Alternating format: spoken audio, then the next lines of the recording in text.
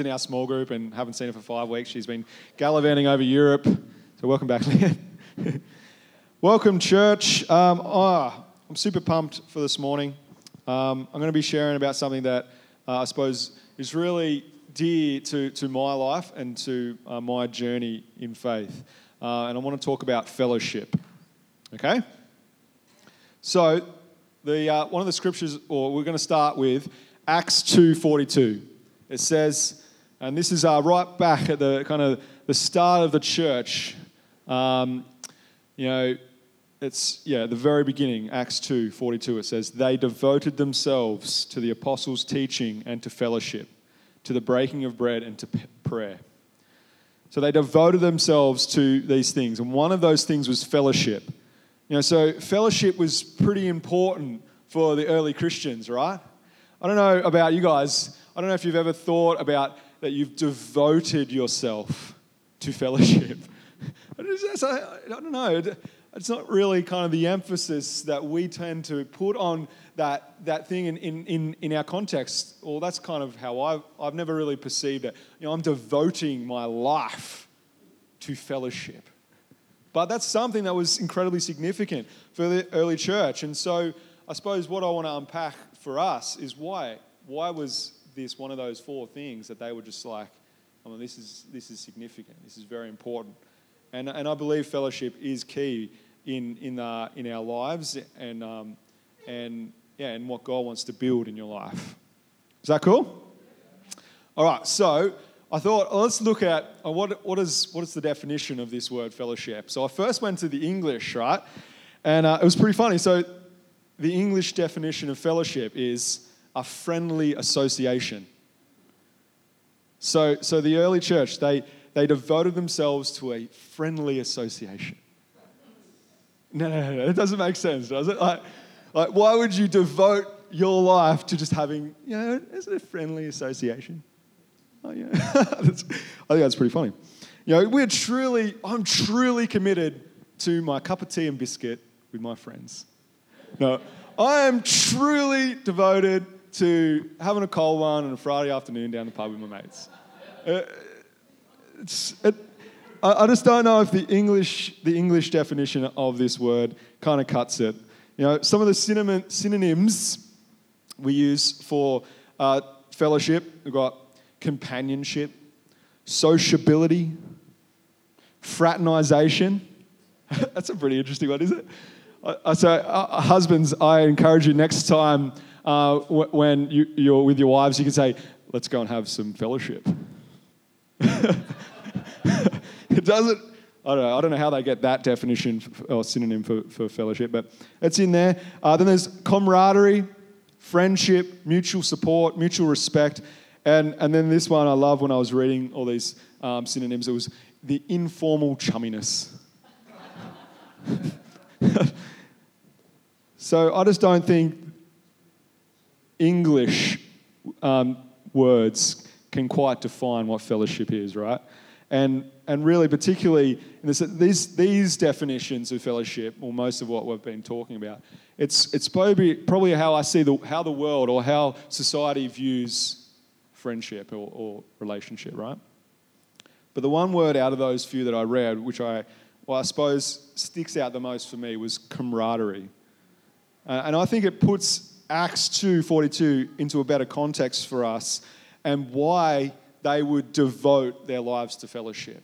Because if you think about their context, the likelihood of them having fellowship as Christians probably meant persecution.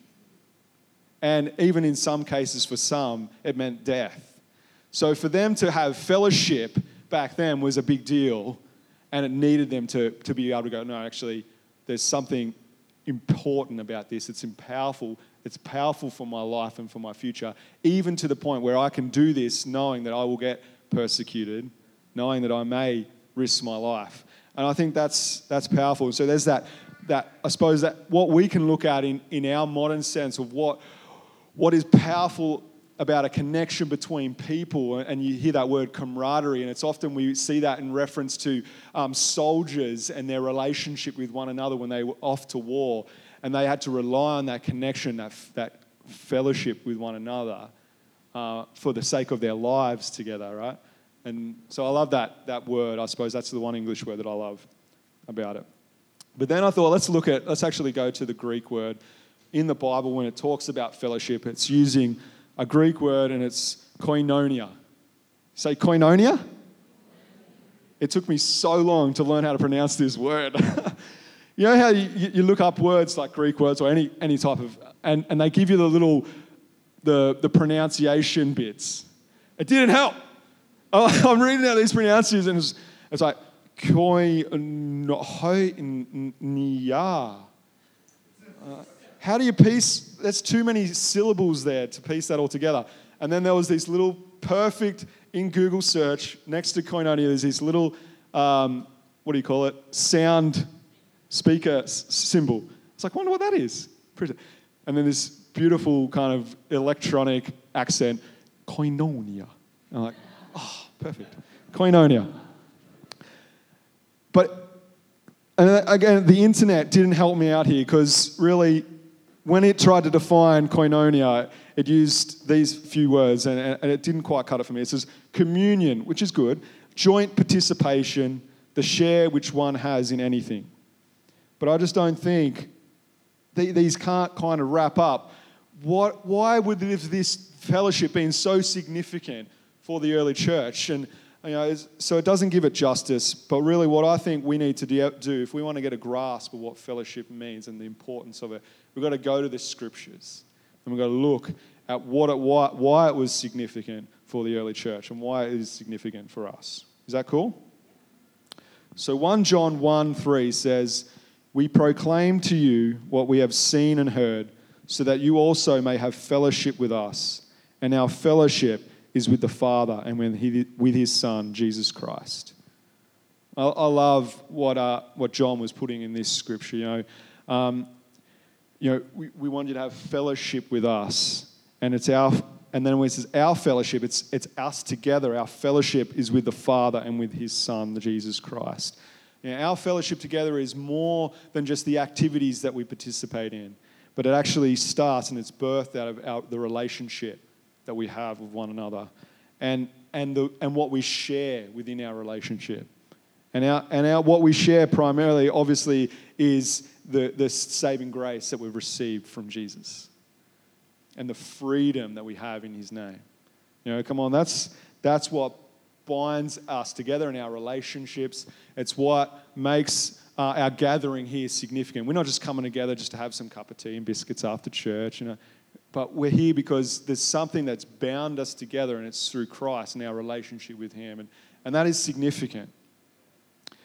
For me, the relationships that I encountered when I first started coming along to this place, it changed my life. It started off at youth on Friday nights, and I had lots of good friends when I was younger. Not so much at school, but I had a great family, and I really kind of had fun at times, right? But then when I came to youth, it was something just totally different.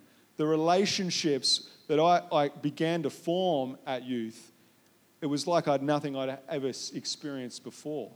And it made me hunger to know why.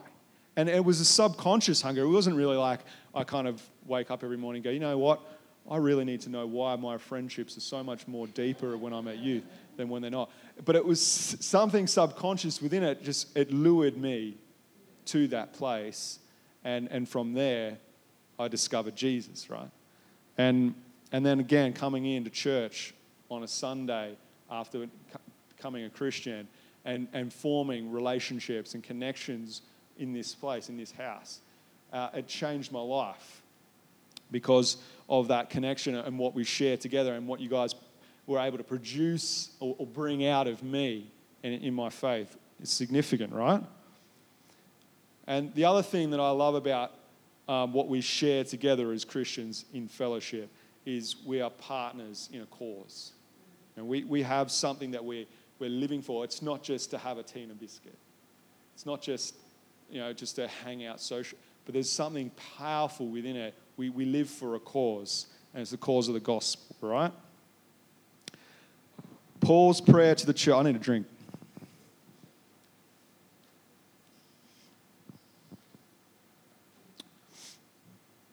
So come on, we're partners. The biggest, one of the parts of why fellowship is significant to us, why fellowship is significant for us, is that we share a partnership in something. Paul prayed for the church in Philippi. In chapter 1, 4 and 5, it says, "In all my prayers for all of you, I always pray with joy because of your partnership in the gospel from the first day until now." So that word partnership is that, I can't even pronounce it, koinonia. Koinonia. Because of your partnership in the gospel from the first day until now. Our fellowship is formed on our relationships because of Christ, but it's built on what we share in Christ. It's built that we are partners, we're co-workers in the cause of Christ. What we do, it's more than just a friendly association. What we share has changed our lives. It's changed my life. And what we do together is life-changing. So my question, I suppose, is what is our fellowship? Is it life-changing or is it changing lives? And then a couple of weeks ago in small group, and I suppose this is kind of the beginning of these last few weeks in coming together and culminating this morning when I'm preaching and talking about fellowship. But it started a couple of weeks ago at small group, and we've just started a series on the Holy Spirit and the gifts of the Spirit. And they just read this, in our small group, we watch some videos, right? And then we do a study on the video. And so this video, they just shared a scripture out of 2 Corinthians. And it was powerful, vivid to me. It kind of helped me to pitch or pull together a greater understanding around fellowship, okay? And so it's 2 Corinthians 13:14. It says, "May the grace of the Lord Jesus Christ and the love of God and the fellowship of the Holy Spirit be with you all." And so in 2 Corinthians, this is like the very last scripture of the book, and it's just Paul doing his farewell to the Corinthians. Just you tack it on. You're like, we write love from. So this is his love from. It's like, "May the grace of the Lord Jesus Christ and the love of God and the fellowship of the Holy Spirit be with you all." And so I suppose what the guy was talking about in the video, he was saying the thing that is what the Holy Spirit is most passionate about is fellowship. And just like Jesus, he's passionate about grace and saving us. And what God is passionate, what the Father is passionate about is love and his love for us. What the Holy Spirit is passionate about is fellowship.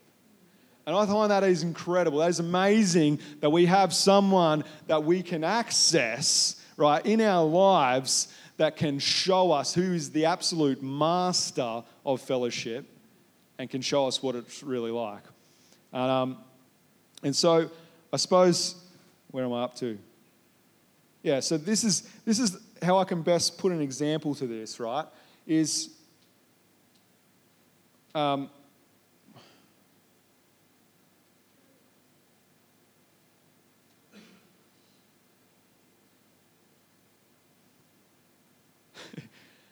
when you have fellowship with the Holy Spirit, is it like a friendly association?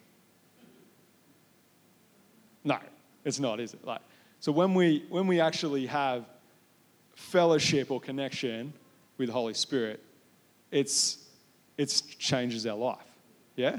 And so for me, like a couple of weeks ago, after hearing this sermon, I was like, I just need to hang out with you some Holy Spirit. I just need to build on my relationship with you. And so I had this incredible encounter with God. I happened to have 2.5 hours awake time by myself, right? Which is amazing. Because I was in a car and having to drive to Sydney for a work conference. And it was just like, I'm going to give this 2.5 hour time. I just want to come and I want to connect with you, Holy Spirit. And what happened in those 2 hours was incredible. And it wasn't a friendly association, but it was a powerful impact. I was a blubbering mess most of the car trip up to Sydney. And it was awesome. And you might think, oh, what's so attractive about that? But you know what? I came out of it, and I'm more free than I have been in months, right? And it was just because I had this time to fellowship, connect with the Holy Spirit, and He was able to minister into my life. And it was awesome. And so, and that's what it's like when we fellowship together, and when we fellowship with the Holy Spirit. It's a connection that goes beyond just friendship or, doing stuff together, but there's a purpose in it and there's a life changing in it. Okay, does that make sense? Very cool. And that's not to say that every single time I have time with the Holy Spirit that I end up in a blubbering mess and all that kind of stuff. It's not really like that. But every time I do spend time or connecting or even just praying and asking the Holy Spirit stuff or praying into things, every single time I have fellowship with the Holy Spirit, it points me to Jesus. And that's what's significant about our fellowship together. And when we come together, come on, are we pointing each other closer to Jesus? Okay? And I'm almost at the end, so if team wants to get up, the band wants to get up on the stage, that'd be great.